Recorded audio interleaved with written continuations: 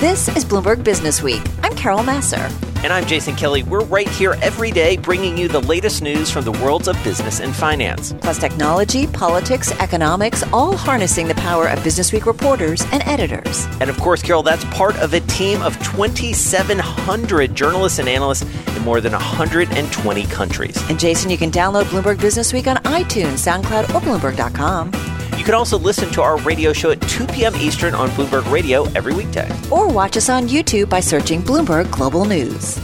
Clearly, the market is reacting day to day to some extent on the underlying health crisis. And we saw some headlines yesterday about the CDC getting in touch with states and local governments and public health officials saying, get ready for November 1 to start thinking about a vaccine. That's what we're all looking toward, but it's complicated.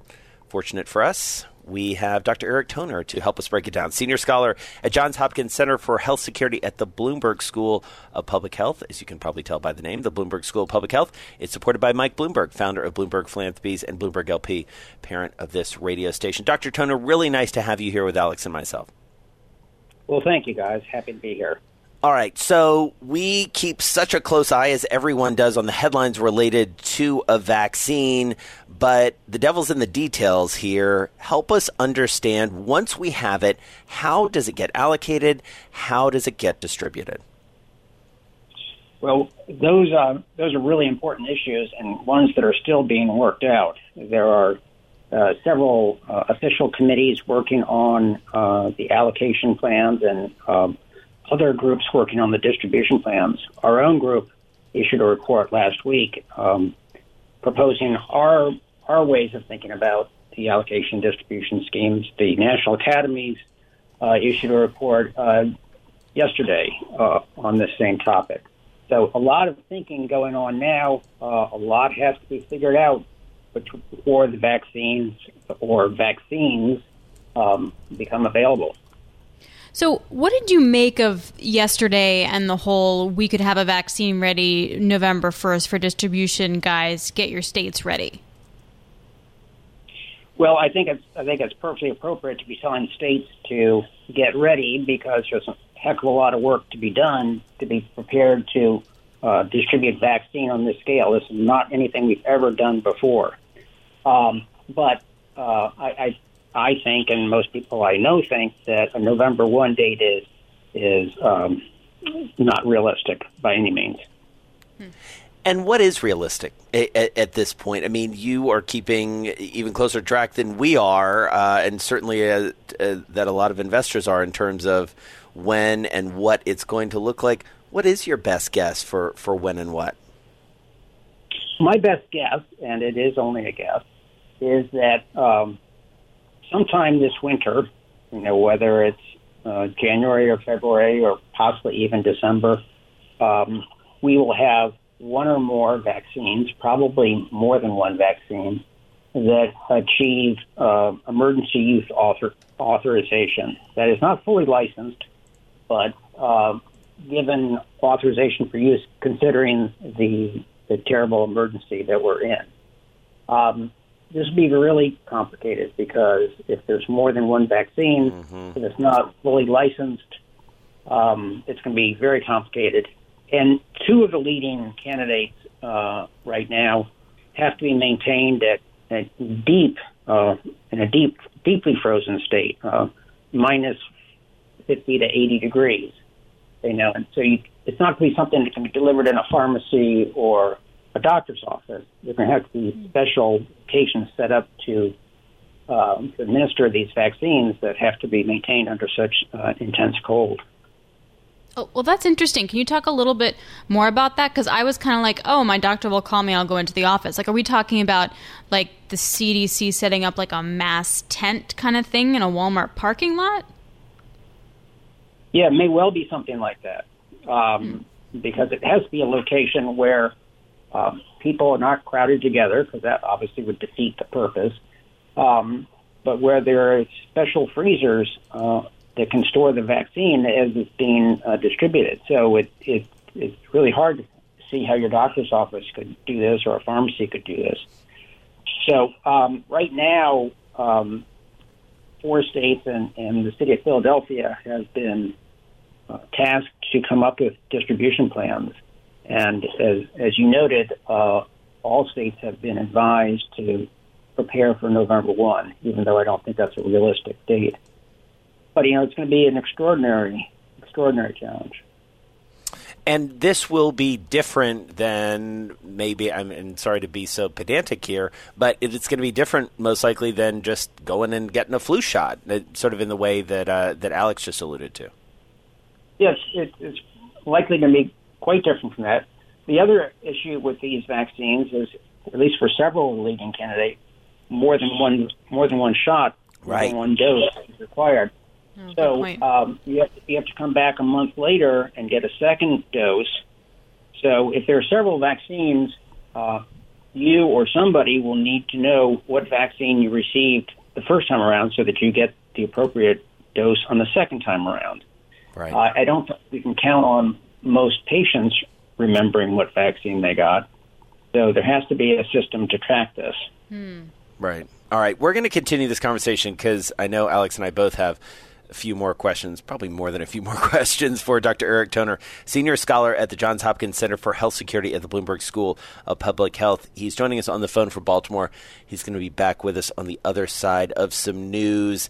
This is complicated. I feel like we oversimplify this because we're so trying to be optimistic and excited about the possibility, but this ain't easy. Well, I didn't think about the fact that you had to have another vaccine and that it wouldn't be distributed through a doctor's office who keep track of it. Like, you're totally right. Like, who does that? And what if you mix a vaccine together? Like, what happens then? Like, do you trust it? And what if you forget, or, it's like, you go to a different place, and as you say, they don't have the right records and all of that, and people are going to be super agitated about it to begin with. Yeah, what vaccine did you get? Well, I got this one. What'd you get? Exactly. Where'd you get it? Do I have to wait in line? Yeah. More ahead. It's Bloomberg.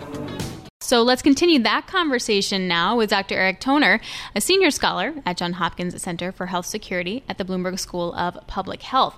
As a disclaimer, I should point out, Bloomberg School of Public Health supported by Michael R. Bloomberg, founder of Bloomberg LP and Bloomberg Philanthropies. So we kind of got the lay of the land there, which the different types of vaccines and which might come first. And I guess my bigger question to you is, when something does get viable, how should that be talked about in the medical community when just in the last few weeks it seems like vaccine proposals have become so politicized? What does the doctor community do about that? Well, I think the doctor community needs to try their very best to ignore the political noise and focus on the facts, focus on the science. What do the trials tell us? What does the data show? It's really important. It's important to have a vaccine out quickly, of course, but it's even more important to do this right and to have a vaccine that we have confidence in, that we know is effective, and that we know is safe.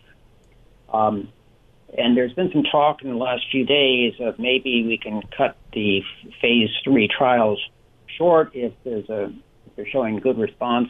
I would caution against that. I think we need to go all the way through the trials, particularly to be assured of the safety profiles of these vaccines. I think having a vaccine this fall is unrealistic, and if we were to do that, it would be a mistake. Well, so much politics have entered into this, Dr. Toner. How much do you worry about that? And with politics, I would also ask the question about the public perception of safety and efficacy. It feels like those things go hand in hand.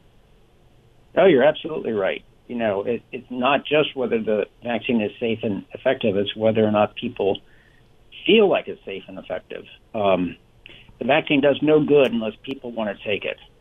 And, there's a lot of distrust now, distrust focused on elected officials, distrust in the scientific community, distrust in medicine, and distrust in authority in general. So, building trust, being transparent, and really talking about how we know that it's effective and safe, I think is the most important thing that we can do. So going forward, say in the next, couple weeks, as people really return to work, it's after Labor Day, what are some of the key data points or dates that you're going to be watching to check some boxes?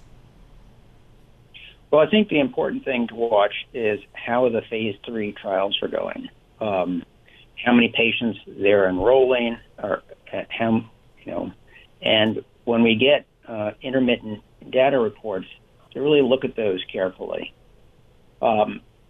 So I think there's nothing else to look at except the data that comes out, and look at that carefully.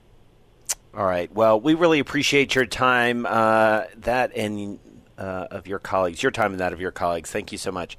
Dr. Eric Toner, Senior Scholar at the Johns Hopkins Center for Health Security at the Bloomberg School of Public Health. And as Alex said, of course, the Bloomberg School of Public Health is supported by Mike Bloomberg, founder of Bloomberg Philanthropies and Bloomberg LP, the parent company of this radio station. And we rely heavily on them, as do many people. When you look at sort of the virus tracking, the cases, so much of that good information does come from our friends down at Johns Hopkins. And, I'll just underscore something that he said, which, listen, it's 2020, so we have to say it. Facts matter. Science matters. We have to be able to trust in verifiable data.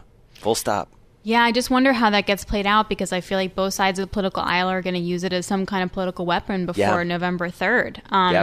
It's not going to affect you and me, because we're going to get, we're group 4. Like, we're getting vaccinated like next fall. Yeah. But for the frontline workers and for my parents who are in their late 70s, early 80s, this matters. And I wonder how doctors choose, which vaccine to use on which person. I don't know how that even works. Well, it's a great week because we do it every 4 years, according to Joel Weber, the special election edition of Bloomberg Businessweek, a double issue. Even more special because for the second time this week, we get to talk with Josh Green, national correspondent for Bloomberg Businessweek. Joining us on the phone from D.C., Joel Weber, the aforementioned editor of Bloomberg Businessweek. He joins us from Massachusetts. And kudos to you, Joel, for working Josh Green extra hard. He's our go-to guy. I mean, let's be honest. Yeah, I mean, he's special on all things politics, so we always look forward to Josh. And I think we kept him extra busy on this one. I know that he's been working overdrive for weeks, if not months. This story, part of I think the big framing of the issue, like I've mentioned before on the program, is we try and look at the electorate in our election issues more than thinking about the race as the horse race between candidates and about who's going to win. It's more about the people and the places, particularly this time around.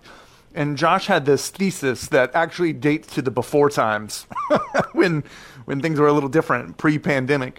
And he said, look, the story of the election isn't one that's about the divide between urban places and rural ones.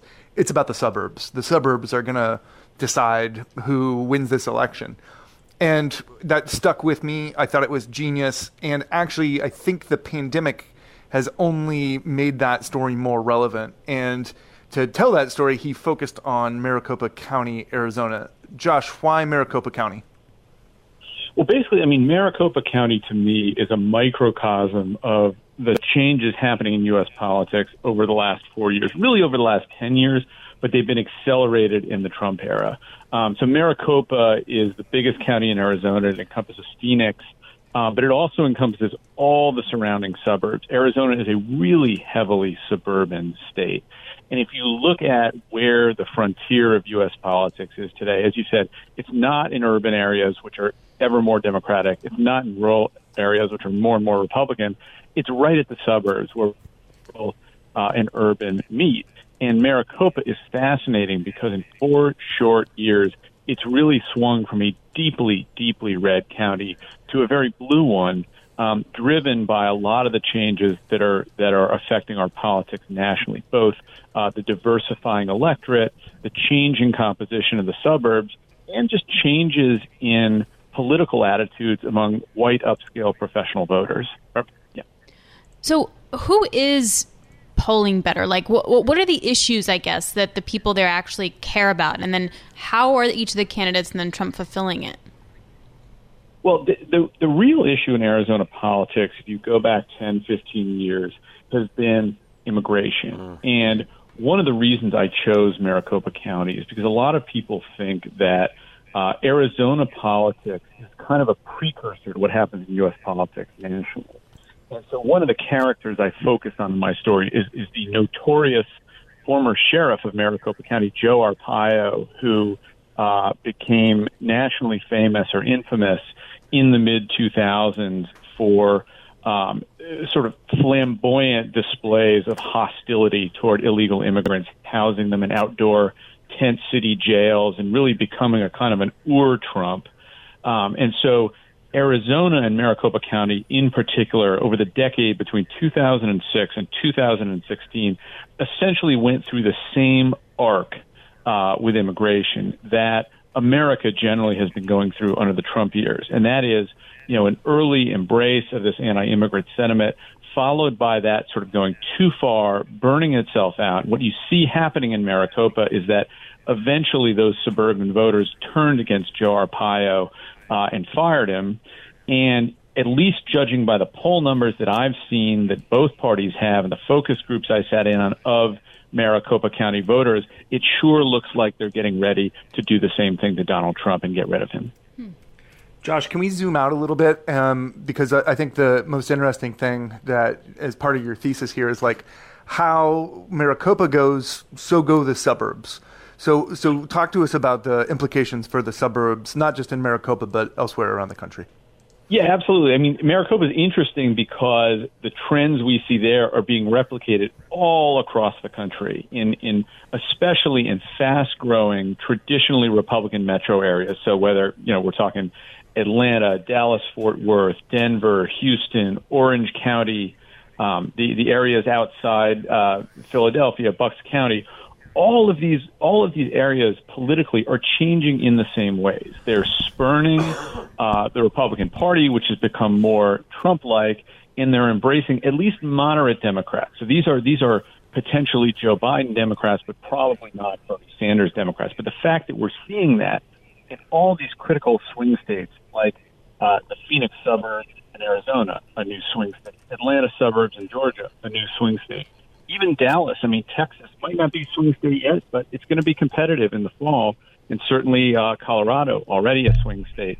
This I think is where not only control of the White House, but possibly control of the U.S. Senate is going to be decided in the fall.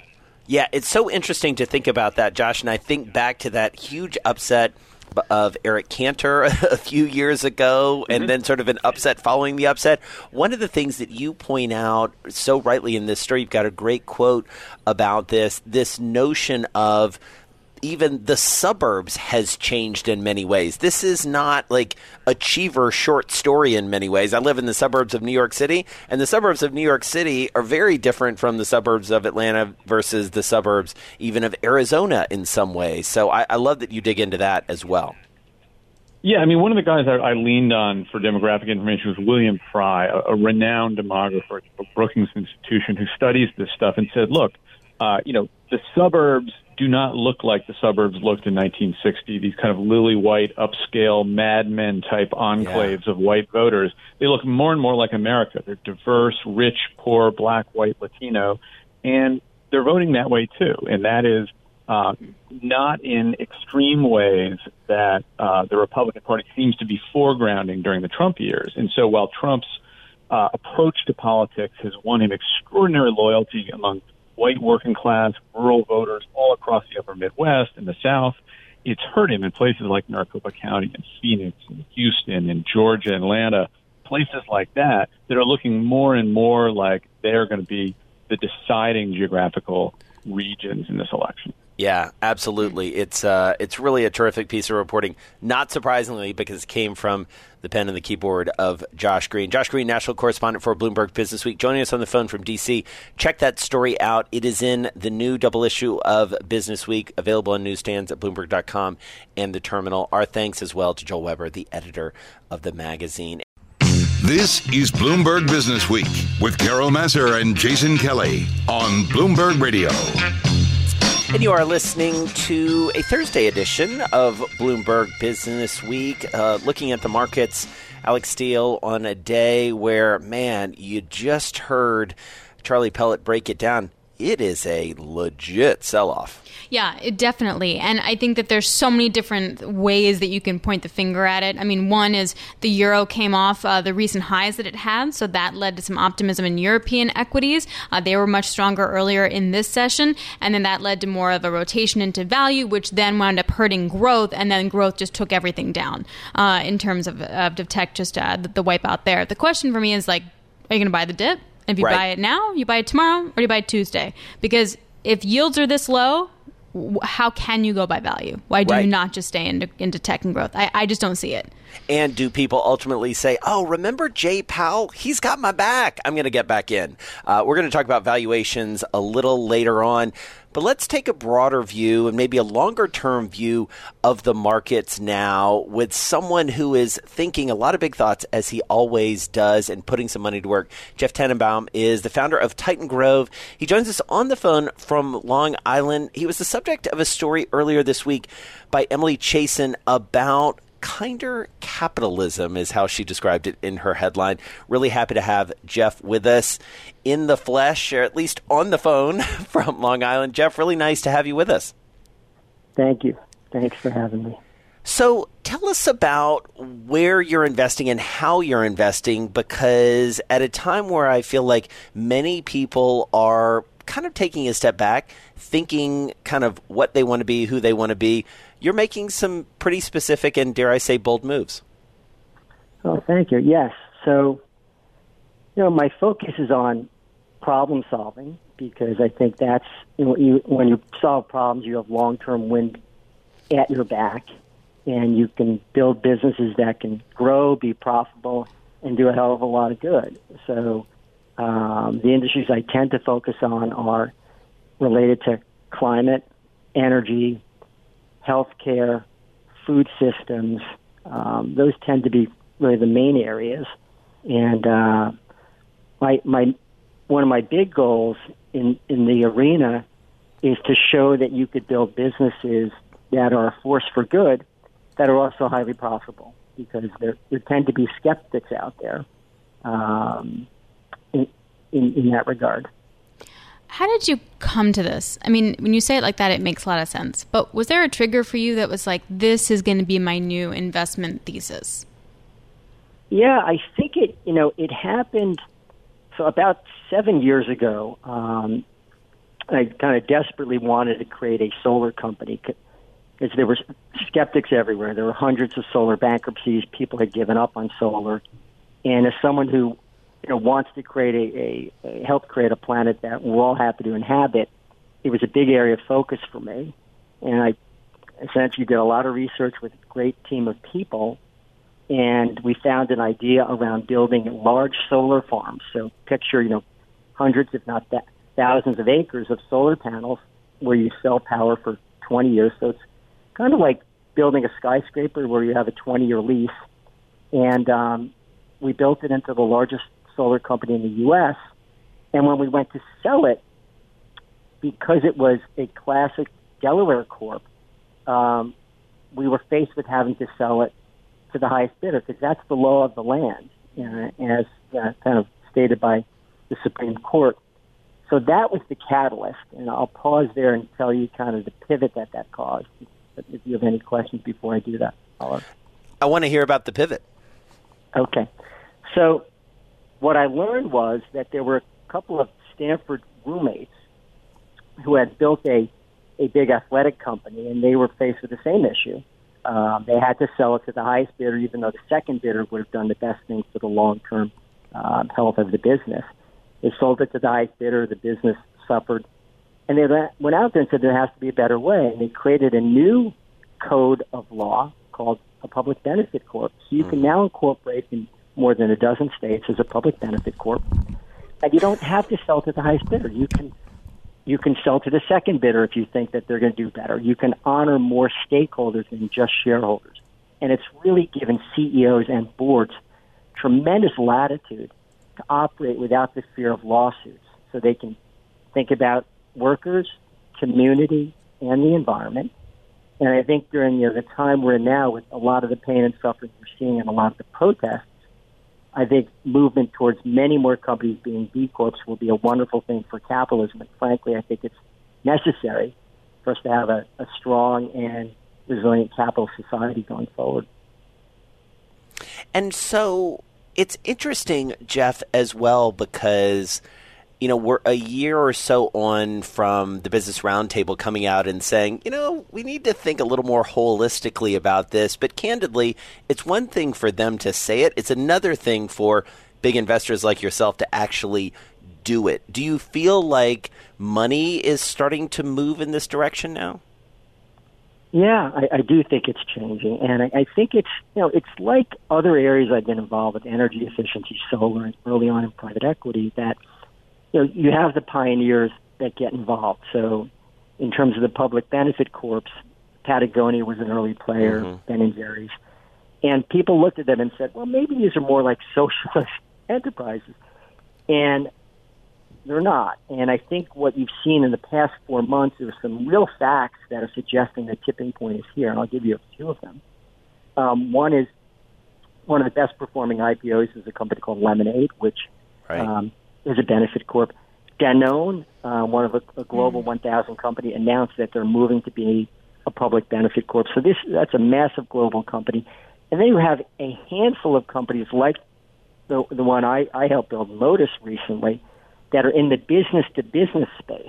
So they're not using the B Corp label to attract consumers.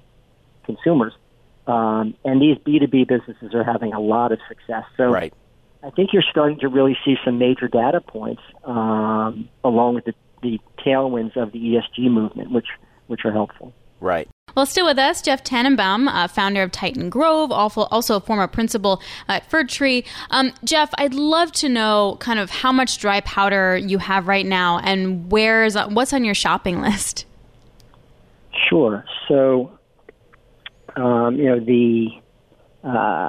with the sale of S-Power and now the sale of Modus, I don't want to give the precise number, but there's probably 80% of the capital that I've received from some of these sales is just sitting in cash. So I got a tremendous amount of dry powder.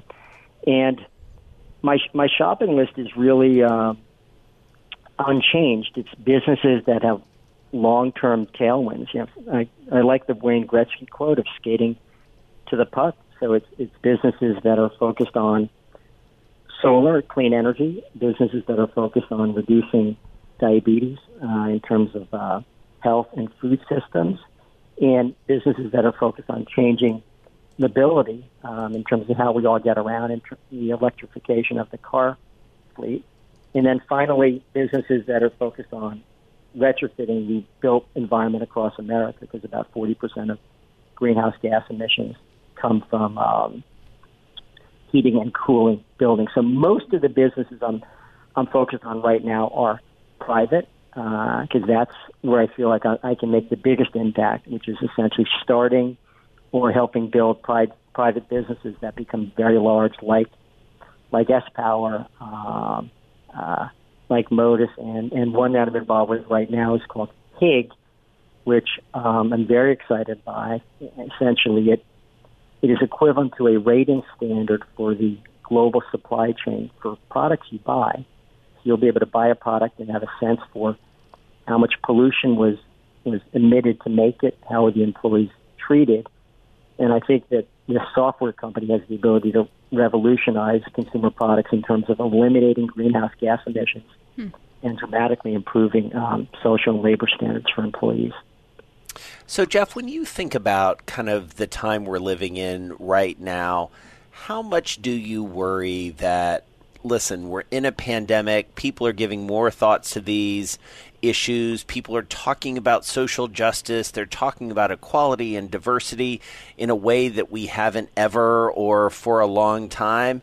How much do you worry that this is just sort of a moment, though, a little bit of a blip, and if we get a vaccine and things get back to normal, that we'll sort of kind of put this aside again and we will silo a lot of these issues back to where they were before, kind of on the sidelines and not as intrinsic to an investment thesis as you're describing? It's an excellent question, and that's why I'm focused on what I am, because I'm very worried about it. It's on the headlines, which is great right now. Ray Dalio's talking about it. Biden's talking about the how inequitable capitalism has grown to be. Joseph Stiglitz is as well. The problem is, because of this one U.S. Supreme Court case, 99% of the companies in America are effectively Delaware corporations or Delaware LLCs, which ties the hands of the CEOs and board members to truly focus on hiring diversity, equal pay for women and men, honoring communities so you don't do what companies like DuPont and GE did in terms of polluting the Hudson or polluting what's called Cancer Alley down in New Orleans. So I think it does very much have the risk of a passing moment.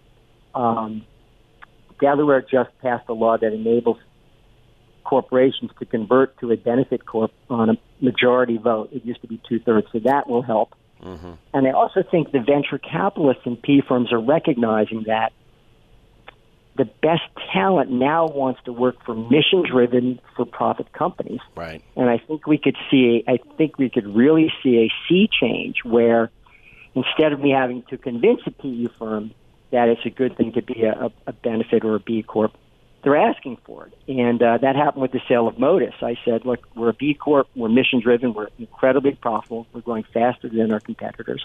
And they embraced it. And that would have been unheard of 2 or 3 years ago. So I do think that there's the risk of the moment, but I think that the beauty is we have this emerging form of corporate governance that could really take the torch and run with it in an accelerated manner. And that's very much what I'm hoping for. Well, it was really good catching up with you, and hope to catch up again in the not-too-distant future to understand whether this really is taking hold. Here's hoping. I mean, I certainly personally believe deeply in what you're doing and have some optimism that maybe things are changing. Jeff Tannenbaum, founder of Titan Grove, joining us on the phone from Long Island. Check out the story that Emily Chasen wrote. It's a terrific one. Jeff Tannenbaum bets on kinder capitalism, even for LBOs. Loved reading it and loved catching up with him. A really thoughtful guy, Alex. Well, yeah, and it's not only, will investors still like this when things get better, but it's also discerning which investments are good and bad. I mean, there's some people who've been in this kind of industry for a very long time and others that are like catching on to the fad because it is a fad. And it's hard to know where that ends up. I think from that perspective, on a public entity perspective, that the SEC could be very helpful. Yes. If they could sort of figure out what ESG actually means, then we can start rating companies by it. Right. And getting a little more specific, as you say, and deliberate and metric-driven about all the E, the S, and the G. We're talking more and more about the S, the social piece right now. Can we measure that in a way? Can we start to sort of measure progress when it comes to equality and diversity? I certainly hope so. Because that'll make it sticky, right? That'll make people sticky. Exactly. And if people make money, look, they're going to keep doing it. That's a fact. It's Bloomberg. I'm driving in my car. I turn on the radio. How about you let me drive? Oh, no. Who's gonna drive you home? Honey, please, I'll do the driving. Drive on. Excuse me, I want to drive. Just drive, baby.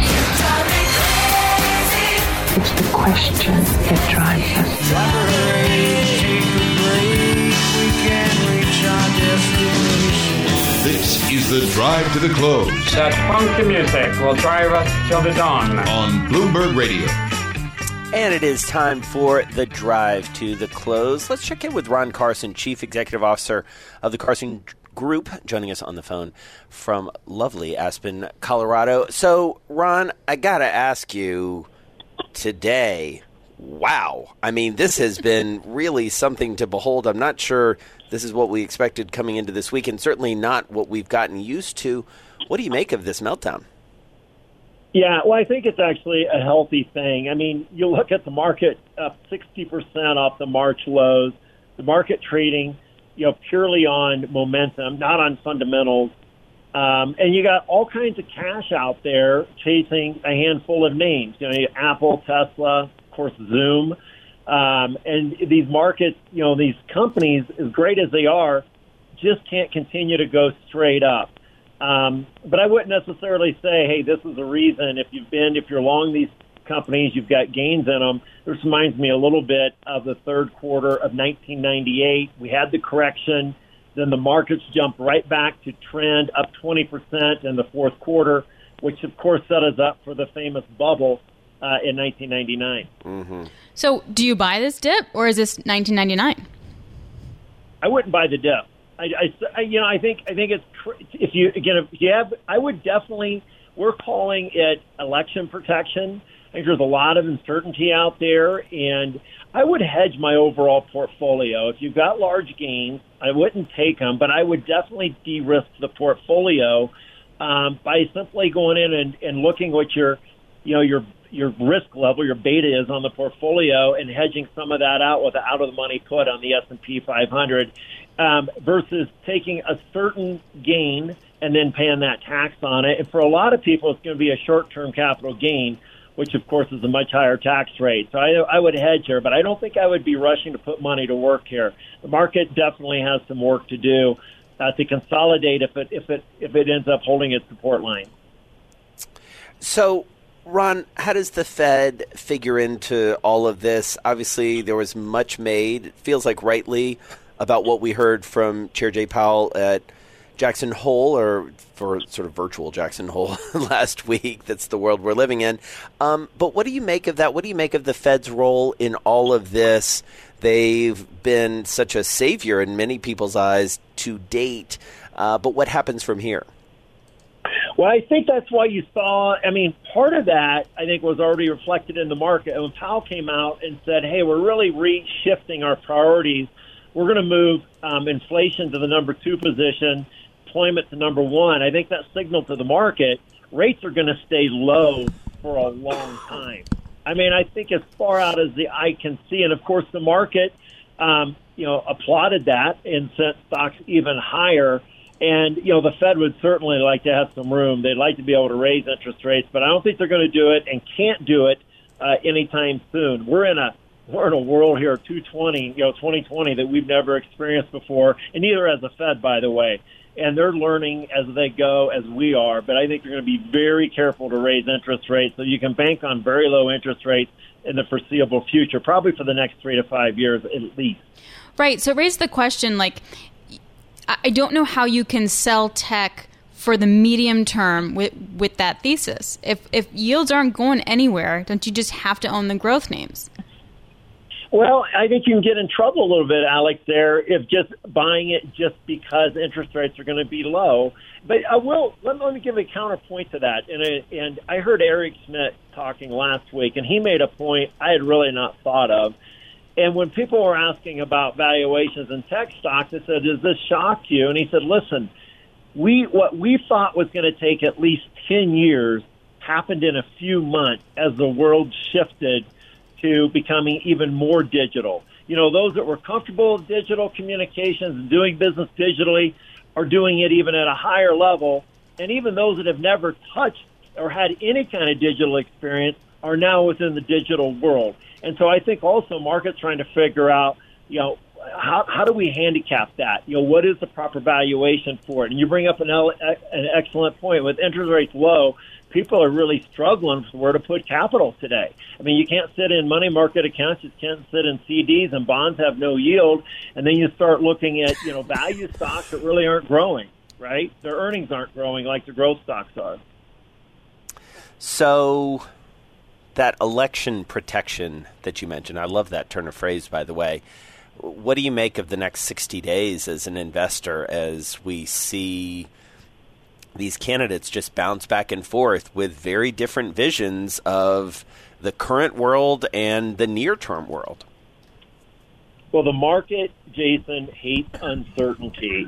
And also, if the market starts to handicap, and this is not a partisan comment at all, but if the market starts to handicap that we're going to have a Democratic administration and a Democratic-controlled Congress, which I think the probability is very low for that, that's not going to be good for the market. The market wants there to be, gridlock in Washington. As long as, the politicians can't do too much to mess things up, the markets seem to figure things out on their own. But however, if you start to tilt one way or the other, the markets aren't going to like that. And I think it is very prudent in here to put some downside protection on your portfolio. It's no different than buying fire insurance on your house. You buy it, you hope it doesn't burn down, but if it does, you feel great that you had some protection. Yeah, absolutely. Well, it is going to be a heck of a 60 days. We know that to be true. All right, really nice to have you along with us on this Thursday, this day when we are seeing a lot of selling. Stocks off their lows, just barely. So we're going to finish in pretty deep red territory here. Ron Carson, Chief Executive Officer of the Carson Group, joining us on the phone with some good perspective. Some perspective is needed, that's for sure, Alex. Yeah, it's going to be interesting to see how what we do tomorrow also, because you have a long weekend in the U.S. and you have Jobs Friday. And then you have sort of everyone back in full swing next Tuesday. So what kind of positions will be really taken on will be very interesting. Watch the levels. Back in full swing pandemic style. We don't even know the new what normal that looks swinging. like. Yeah, exactly. So a lot of big questions and a lot of big question marks, and that may be why the market's finally a little bit uneasy. Thanks so much for listening to Bloomberg Businessweek. Download the podcast on iTunes, SoundCloud, Bloomberg.com, or wherever you get your podcasts. And of course, you can always listen to our radio show at 2 p.m. Eastern on Bloomberg Radio, or watch us on YouTube by searching Bloomberg Global News.